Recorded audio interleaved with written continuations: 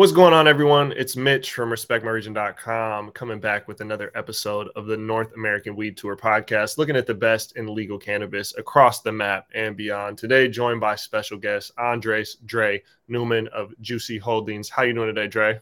Excellent. Good to see you, Mitch. Thanks for having me. Awesome, man. Excited to have you on here. So I didn't give you this prerequisite before we started, but I kick off every episode with our guest origin story around the plant of the conversation, obviously being cannabis. So whether it's personal, professional, or a little bit of both, I'm just kind of curious when you and cannabis started your relationship. So I met 2 times with cannabis. I can make this longer. I make it like a little bit snappy. So the first time really, I was 18, and I was part of this little gang in Germany. It was like around Munich, and there was some older guys who just showed up with some weed, and they said we're selling it as well. And I got really intrigued by it, and then I smoked something with them, and I think it was hash. It was coming from Morocco or something, like it was like this little bricks, and you had to cut something off, and then you do a spliff basically out of it. And I did that, and I got so tired, and it was kind of like after that experience, I thought this is not my thing. I'm kind of like more like an upbeat guy, and it's like too mellow for me. So 30 years later, I walk into my friend's studio, Connor Tingley, who is like a great artist in LA, and there's this sexy package on the table, like this black package, and it's called Master Leaf. And I said, well, wow, this looks like a cigarette. It's like some cigars or something. It was so sexy packaging, and like didn't know what was inside us. What is this? And he says, it's my brand, Andreas. Says our friend there. And like, what brand is it? Like, oh, it's a cannabis brand. I was like, wow. I said, is it legal even? He said, that is not out yet, but it will be, or it is. And then I got so wow. And I was working with the Queens of the Stone Age exactly that time, like my friends, this punk rock band, and we were doing the new album, and I was thinking, we have to have our own brand. It's like being called the Queens of the Stone Age, right? Like Stone Age. You have to, the inventors of the stoner rock music genre, really. Like, we got to have a weed brand. And then that was my second meet with it. And then I was looking for a partner, and this ended up in a very weird way, ended me up joining Jushi, become part of the family in Jushi, invested in Jushi, and so on. So this was fabulous. And then from the day I joined Jushi, and this is like how I do it. Like, this is like I think how you should do it. Every day I've consumed, every night. Like, not during the day. I'm not the type I could do it during the day, but every night I try all our products. I started with the waving, from the edibles to anything you can imagine, olive oil, California, if I have popcorn here with cannabis infused. So, and I have the stores here, so we can really, I really urge everybody to try everything. And this is now for 3.5 years. Every day, I didn't miss a day. Even when I go places, I don't miss a day. And it really changed me as a person. I think it changed lots of medical stuff. Like, it changed my aches, my pain. I had a back pain, all this stupid stuff you get after doing lots of sports. And then I think it's as well, it's such an amazing thing how it changed my perception. I think I always say it takes the desperation out. And if you're always hustling and around, you have to look for the next deal, or like here, and there's the entertainment business, you've been there. It's always something. And I think sometimes it's better to go back, chill, do your stuff, and let the things come, right? And I think that's the big difference between weed and alcohol. Alcohol is just like a bang, it blocks it out, and you have no connection with the universe anymore. With weed, it just opens it up. It puts you in a different level. You now receive things you've never received before. You see things you've never seen before. You feel things you've never felt before. It's like very close to music in a way, right? It has no canvas. It's like kind of like it's just a feeling, like art. So this is how I made my thing. So art, music, cannabis, for me, one thing go lovely together, and I'm so excited. Like, I'm so excited to be in this business now. It has been an amazing journey. Absolutely. And that's, one of the things in running this podcast and talking with so many people, and even beyond the podcast, a lot of the stories we've done, cannabis, I always say it's so many things for so many different people, right? Like, it is medicine for a lot of people, and it's medicine in many different ways, whether it is of physical ailments of the mind, of coping with other, drugs that they have to take for those ailments or whatever, right? It can be so many things in so many different places. And then when you look at creativity, right, whether it's, painting, whether it's photography, videography, music, and all the different forms of music, right? Cannabis can impact people in many different ways. Oh. And I've personally always been a big proponent. I've dealt with back pain myself, and I said cannabis has always helped the pain a little bit. But the way I've always described it to people is when you have chronic pain, you have something that you're never able to turn off. And while it does something physically to you, it eventually does something mentally to you. If you can never turn this thing off, you want to turn off. And cannabis for me historically has always been that like break from that in my own mind. Even if the pain 100%. might still be there, my mind can be somewhat at peace. Yeah, it separates it out, and you can sometimes you have diving into the strains, you can focus with some stuff more, less. You have to try everything, and lately I've tried. The first time, so the ending or the beginning of my journey ended up with the Puffco enjoying the concentrates, right? And the concentrates are completely new level. I mean, this is like something you have to get into. I think I wasn't ready for it for a long time because it looks kind of like they have the bong and it looks kind of dodgy in a way, right?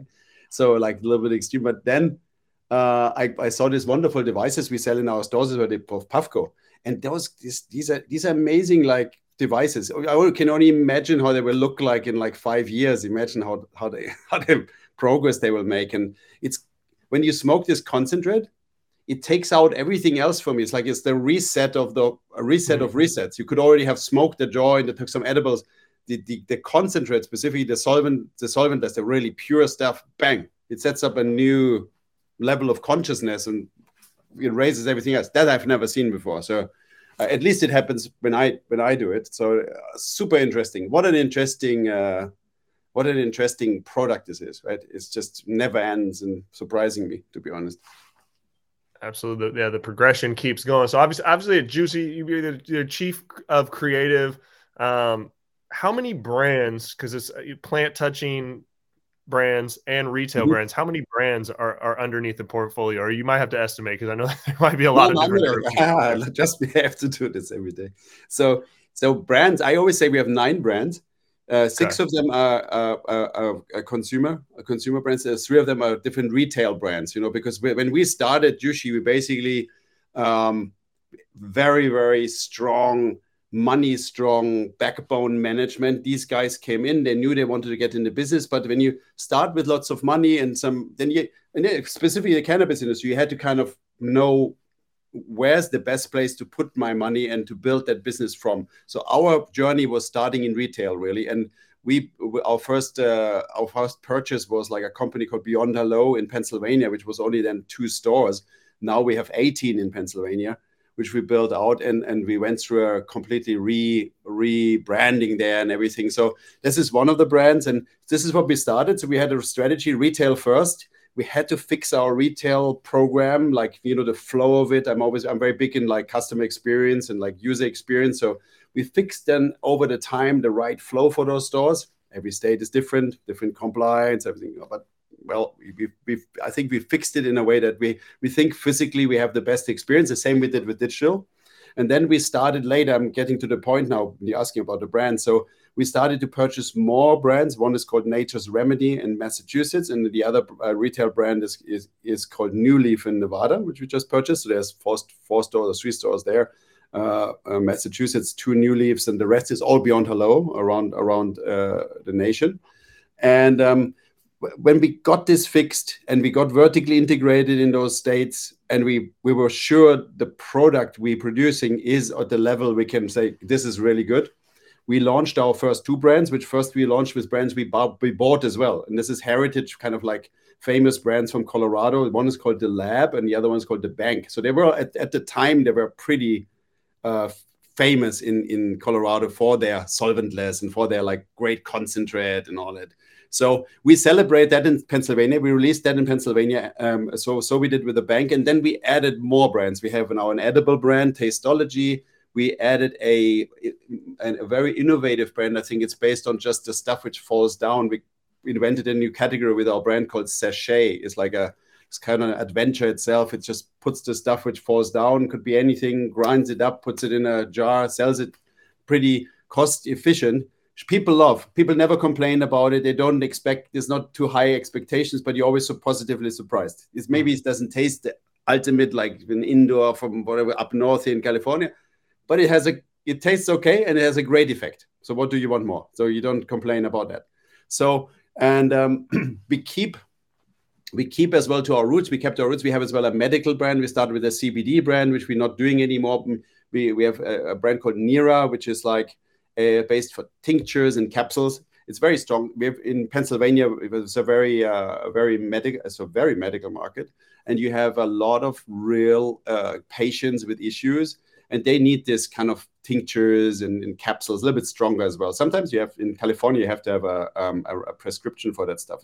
There's some 50 milligram capsules and stuff. So we have that as well. So we have the whole portfolio really, like of what you need, and building out more and testing a lot in our smallest markets. We have only 3 stores in California, and this is for us the place where we test our new brands, new concepts as well, sexier packaging concepts, different stuff. California is our testing thing, and then we trying to implement that into our other markets. I think always California is the one, where a brand really has to start. It's like jeans or anything else, really. If you cannot start in like wherever, like in Wyoming. Maybe something can start in Wyoming. I don't know why I say even Wyoming, no offense. But yeah. In the middle of somewhere, I think it always needs that fashion lifestyle thing, and California has the right feel to it and the right history, and we haven't even started yet, I think, in this department. At the moment, we're just fixing, filling, offering good stuff. Cannot do too much marketing. You have to just make sure the proof is in the pudding, as you say. You have good product, and that will go long way, right, with the customers. Yeah, I mean, that's a great strategy from my perspective, being an outside perspective, but looking at California is one of the most picky, obviously one of the most historic when it comes to cannabis. It's the mecca of cannabis, whether we're talking legal, illegal, it doesn't really matter. Yeah, when we're in the United States, doesn't matter. California is the mecca, and if you can prove something there in that market, in such a highly competitive market, it'll most likely be able to go to some of these other markets that aren't as competitive. When it comes to managing different brands, that obviously some of these brands speak to different people. Some of them are based on acquisitions and regional, and some of them might be limited by regulation. I know some states like regulatory, you can't have vertically like brands at every level named the same, or you might have a cap on how many brands could be on X amount of retail stores. But when it comes to the creative approach to these different brands and cannabis specifically, what are some of the nuances that need to be accounted for when creating cannabis brands or messaging for the desired demographic for that? Because obviously it's a CPG at this point, but some of us, myself included, do make the argument that there is some nuance that is involved in cannabis that's a little bit different from potentially other CPG goods. Yeah. First of all, that's very, very cool question, Mitch, because so look at Jushi, for example. So when I joined, so I started the creative movement or the creative department there. So Jushi works focus on creativity and with great finance backbone. So even our they're all super bankers. Bankers, in my opinion, being a creative is as super creative as well. And if you have this combination, if these guys let you do what you think is right, if the expert, and we let them do what they do, and we work together in harmony, this is unstoppable, right? So coming to your point, we don't do any marketing in Jushi. So we don't, let's say I call it more communication or something, but I think the plant has not deserved to be called it. We have to market weed, like we have to market it. And like, that goes so much against the kind of the moral ethic, against that beautiful thing. You don't have to market. You already have you're selling something people love already. Imagine, where can you do that? This is something people love already. You don't have to have the iPhone and have to make them love it. I have already something they love. So now, what do I put around it is the big question. You said it. What do I put around this thing everybody loves already, which makes it even more lovingly to them? Or don't I even need that? So there's the categories of flower, for example. Does flower really need any like 15 layers of packaging, plus you can pick it up and this has a little spoiler and unfolds itself, and then it's like beautiful, opens up, and then I see a little piece of weed in there, and I say, okay, packaging goes in the bin. weed goes in my mason jar, and then I open another one, throw that away as well. So I think flower is more like a commodity. Even you have to be very creative in how you sell it. I have different so I have different opinions on it. We have different stores. For example, our Vega stores is very interesting. It's my favorite. They really sell it like in a bakery. So we just purchased New Leaf. Our retail brand in Nevada has always had that system. They show their own flower in the glass president, and you see the flower which you will buy. You see it there. You see what strain it is, and then you can say, I want some of that one and some of that one, and then they say, okay, great, boom, and then you get some unspectacular house brand flower which has that stuff in there, which is on the shelf. So I think it's like a bakery, nearly like a French bistro or French. Where you see the French bread, I want it, put it in a thing and take it. So this is an interesting way of doing it. Then there was a time when in Pennsylvania or those markets you cannot do that. You cannot see anything. You can just have the box looks nice. Nobody knows what's inside, including the people who sell it. Right? They don't know what they're selling even because they're not allowed to look at it. So that was already like I was thinking 1.5 years ago. I think there was now all the stuff we worked on. So they get tours in the facility, the bartenders, and they see what they're selling. And so you have to overcome all that stuff. But in general, every market is different. Of course, that's a challenge. You have different compliance things. You have different percentages. In Massachusetts, you only can have maximum is a 5 milligram edible. In California, it can be 10. It's always, everything is different. So you have to, the challenge is to create as well for cost reasons, like a packaging concept, which can cater to all this and it is loud in the store. And that's how I'm always saying, everybody is doing it. I'm not saying any trade secrets here. The Mylar bags is the new hip thing, like you put everything in an unspectacular, sustainable, low carbon footprint packaging concept, like a Mylar bag. You have more real estate on the packaging. You have a big opportunity to make some noise in the front, and in the back you can plaster this with all the compliance stuff needed, and then you have a good concept. I think this is like, you have to look at it. It's certain as soon as flower is processed, like in pre-rolls or like distillate or vapes or everything, then the game changes. I think then I believe more in brands. Flower, I believe less in brands, and I don't want to really sell it like this. Like compare it literally with Whole Foods with the strawberries or bananas. Are you really like have to have the Dole bananas? I know it's a strong brand, but do you really look at this? And if there's only Chiquita there, they say, okay, I take the Chiquita one. They don't give a shit as long as they look good, right? So that's with flower. And when its process is different, then it's kind of the jam, and then you can build the whole story around. It comes from south of France, the fruits of south of France with infused beautiful buds from Humboldt. And then you get mouth-watering stuff and can build like that story. And that's kind of, not want to call it marketing, but as well like a sort of presentation, so it's a little bit tasty and mouth-watering, right? But it's not, I don't want to shuffle this down your throat. You have to make good stuff. They just I loved that the press was commenting in Massachusetts yesterday about our when we spent so much time on it, Mitch, to get this right, this vegan gummy we have there. And they're saying this taste is a vegan gummy, so strawberry, whatever, elderberry, so many tastes. They say these gummies taste that grow on the tree. so good they are, so fresh. So that's a good compliment. You have to never stop like making great stuff. And if the great stuff you cannot really advertise, so it's word of mouth. This person will tell the other. Of course, there's online, and they can tell more others when they repost it or send it out in their profiles, which have thousands of followers or like hundreds of followers, is already better than I tell only one person. But the main thing in cannabis is the word of mouth.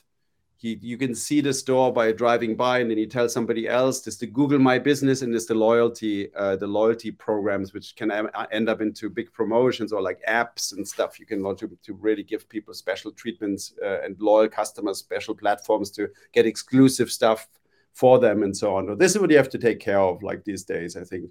And then overall, I have to say it's not that complicated. If you come from Europe like myself, like I was working in Saatchi in Europe and big agencies, I mean, we have like 15, 20 countries with different languages, with different products. All the Procter & Gamble products, they called something different in Italy than in Germany, and different in Spain, different in Hungary than in Romania, or like in whatever, Austria. So it's not that complicated, really. It's only, I think it's for people complicated who have never been in the outside world. It's just let you work and make sure you find formulas which are not wasting money and and bring your ego always in and just want to make this so nice for myself. Nobody needs it. Like you have to really design for the consumer. I want the weed, not like the packaging goes in the bin, and then I don't want to pay more for the weed because of the great packaging or celebrity is attached to it or something. Like nobody wants that. I mean, maybe one time I buy something because of a celebrity and then I keep the box and I put it on my shelf, but I'm not gonna go buy this again when I have better weed just in a nice bag. So that's my humble opinion, and we it's our strategy as well. So we always striving to improve those and make specifically stuff more sustainable as well. It's like so much waste in the world with plastic and this packaging shit.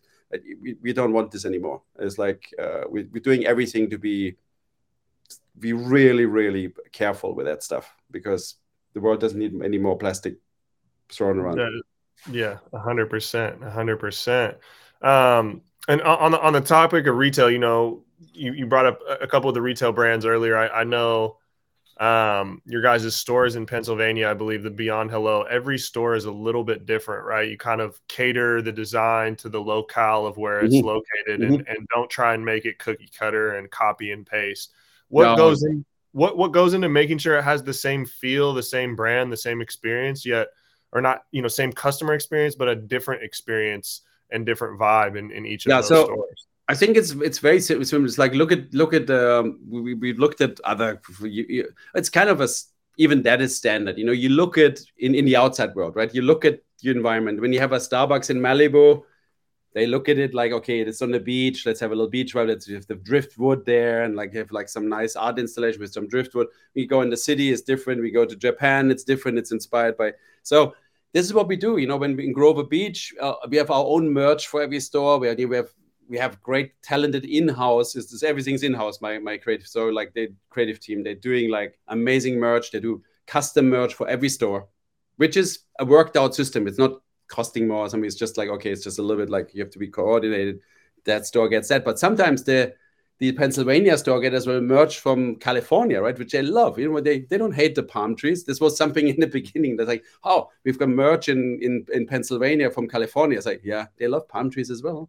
So, and we have that on, and it's fun. So we make every store. We get inspired by the environment. I sometimes even go out and it sounds super unscalable, but it is scalable because we can do.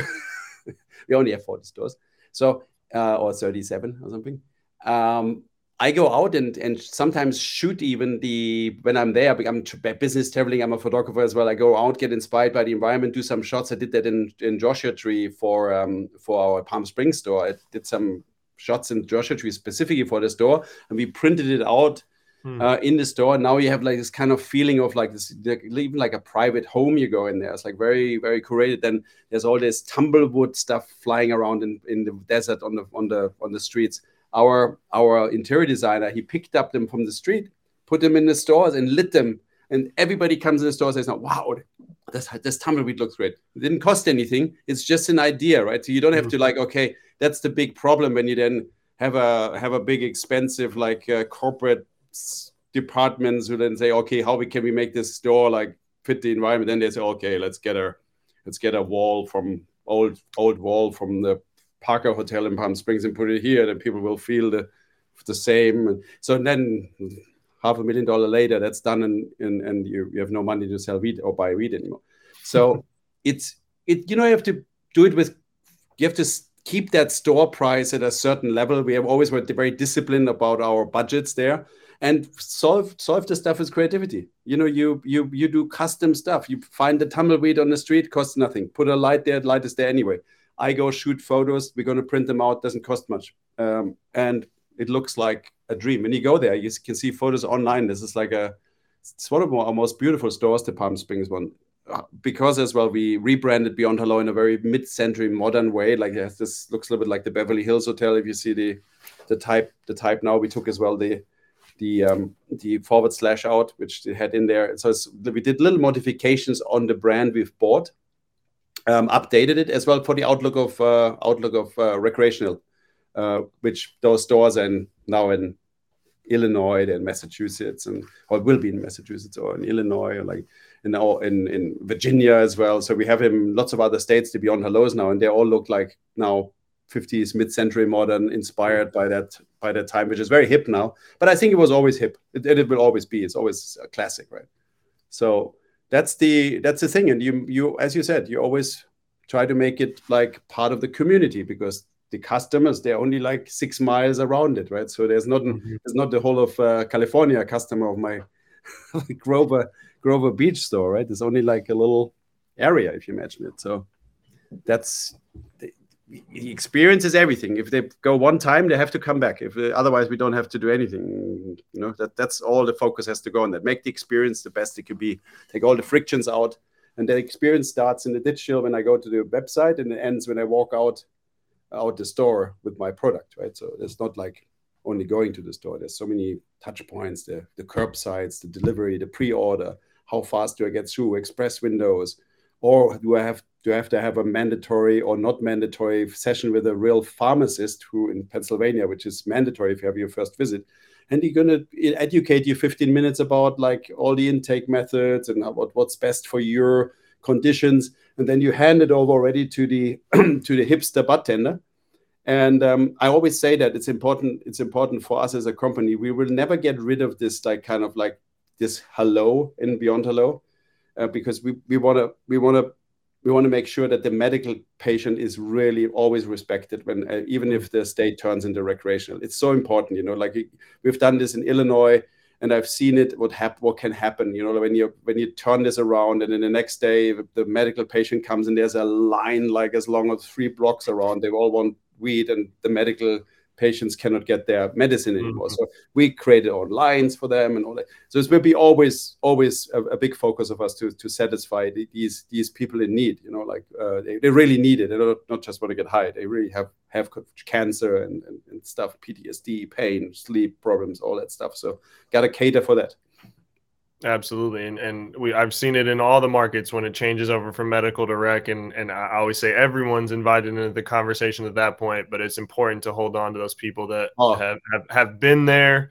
And like you said, need this. You know, you brought up shooting photos in there. So I know you're a photographer that has done quite a bit of work in the music realm, and on that earlier speak about how, you know, cannabis is so many things for so many people. Music is a similar thing, although it's quite different. It's not a product, right? It's an art form, but it is something that is so many things for so many individuals. How do you see kind of those worlds of cannabis and music collide or piggyback off one another? Yeah, for me it's a natural. You know, like I went like I've basically I live in both worlds always. So because one is kind of feeding the other.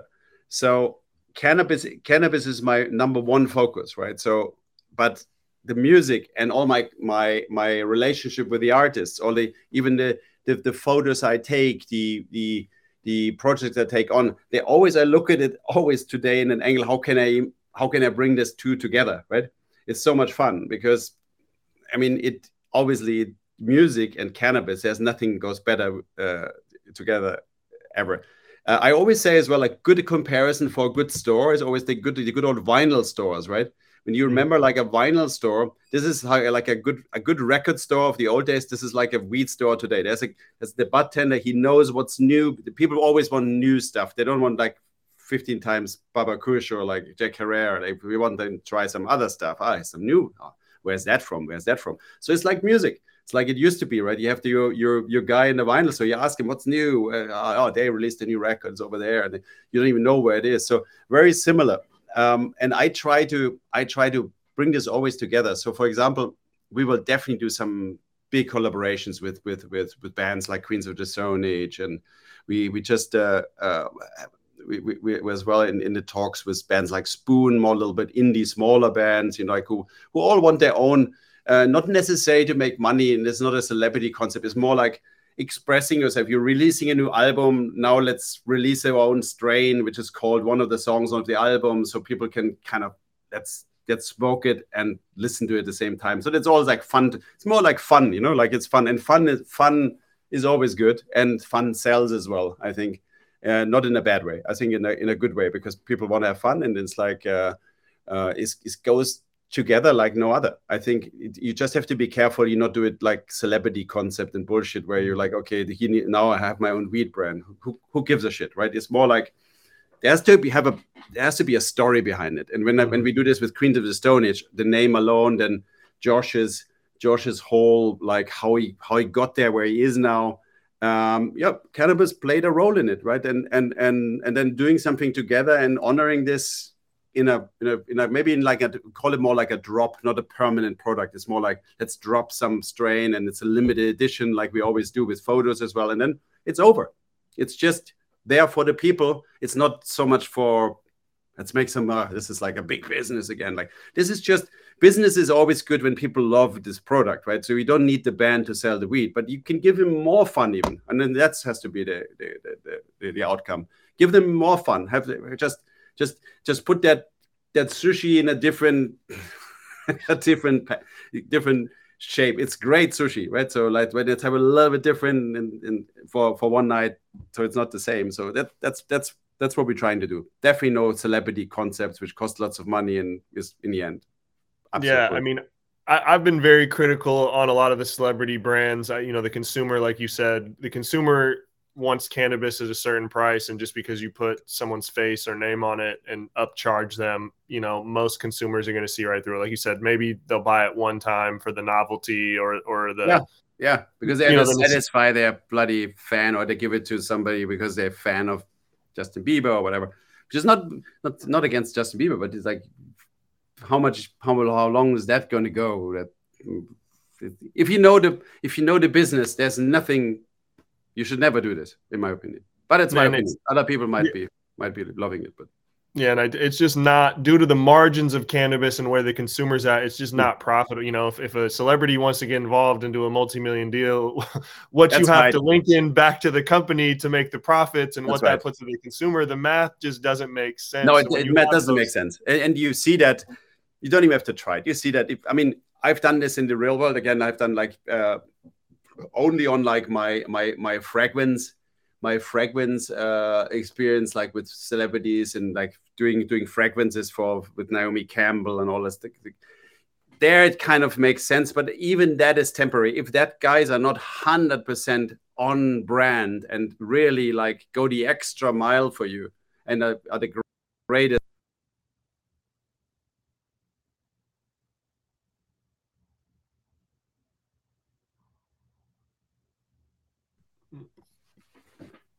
I just saw that we have a little bit connection issues here. Yeah, you just came back. You froze for a second, but you're back with us.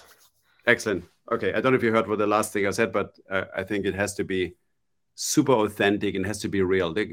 My relationship when we do something, they are real. They're my friends. When we did Colin Hanks's handkerchiefs in the stores, which we still carry in the stores, he's my friend. Like I call Colin, we talk together. Hey, you're doing this bandanas. Why don't we put them in the store? You only sell them online. We want to be the first store, have them in the store. It's amazing. Yeah, let's do it. And it's not a big, it's not like, okay, here's a multi-million-dollar deal. And it's just friends doing stuff together, helping each other. And this is how it comes across. And I think this is how it should be. But it's not easy. There you have to be lucky, like me, who sometimes falls into that. But I'm putting the work in, right? I do a lot of photos and I meet a lot of people and I building relationships, so that's why we can say that so casually, right? But it's not like everybody can do that. So which just puts us again apart from the rest. I think it's the only way to do it. Absolutely. Authenticity, especially in this space. It's not a widget. On giving back to the community and just having responsibility. I know you were saying, mentioning earlier about not going into, taking into account waste and just trying to be mindful. Obviously that's helpful from a cost perspective, but it's also a little bit of, corporate responsibility, that some corporations feel that, some people don't care in certain regards. Some people really take that to heart.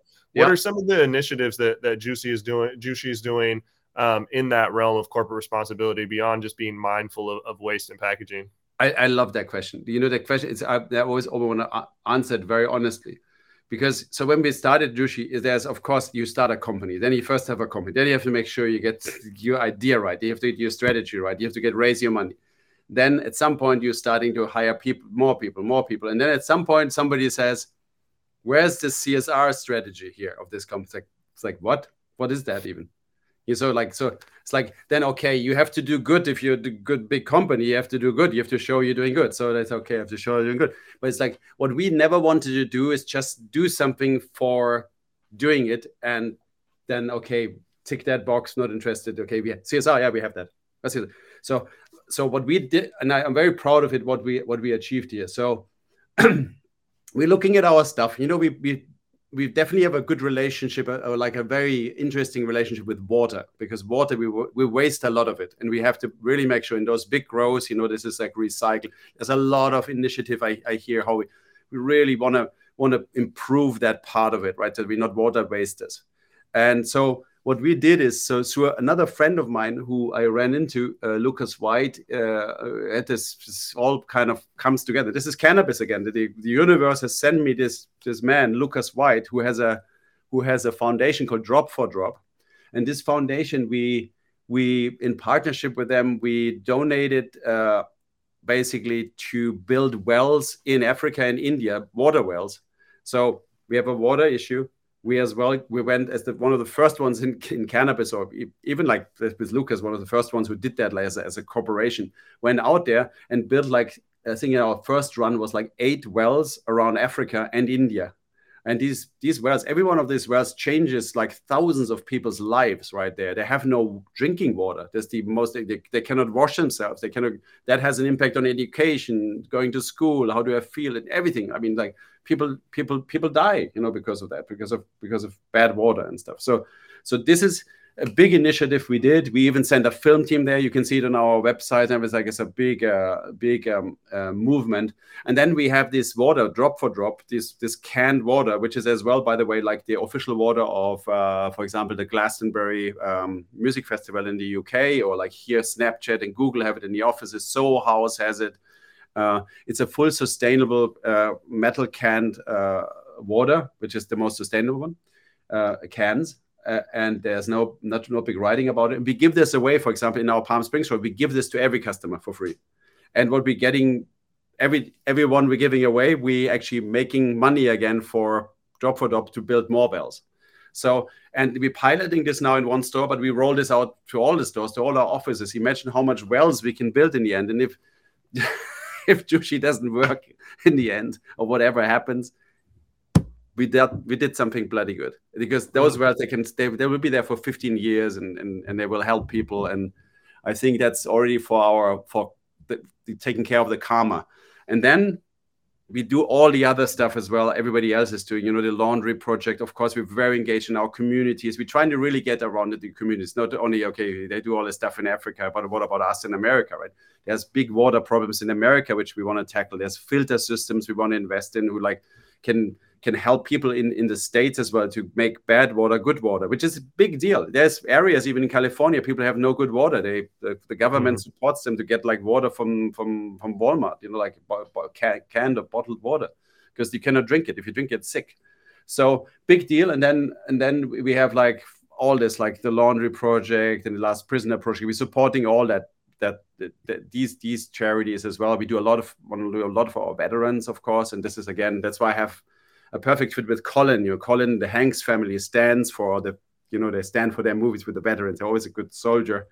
And I think they have a big love to the veterans. And that's why I have this brand in the stores as well. Like this is a symbol for like our respect to the people who've served this country and sometimes come back and nobody gives a shit about them, right? So we're very supportive in all that and trying to do more and more in this department. But it had to be coming natural, I think. And this is my favorite, is the water one, because it's really a unique thing we did, and we have a relationship to water, right? So it's a must do for everybody. And I will want to encourage everybody. You can just look at our website, Drop for Drop. Everybody can donate, and it's pretty cost efficient, this stuff. There's not much money goes in the administration. It goes straight there. I have been there, so I've been going to those places, in Africa.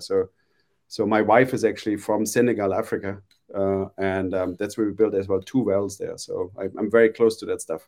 So it's not like, okay, send some money to Africa and see what happens over there. But we have the coordinates. I've been in most of the wells personally, and Jim is going this year as well, probably with his sons, to show the next generation as well what you can do. Well, you can do good with, you can do very good with this stuff we're doing, right? So very proud of this.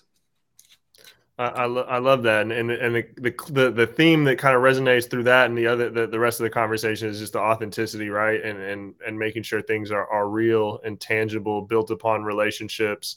Again, the cannabis consumer, whether they're a medical patient, been someone that's been consuming prior to legalization, right? Like that is different than a lot of other goods. Authenticity is something that truly matters to them, kind of up and down, whether it is packaging and waste, whether it is the initiatives and where fiscal donations go, or what it is, the products that are being offered to them and the way that it's being offered to them. That is a word that, authenticity, that reigns true throughout this conversation and reigns true throughout this industry.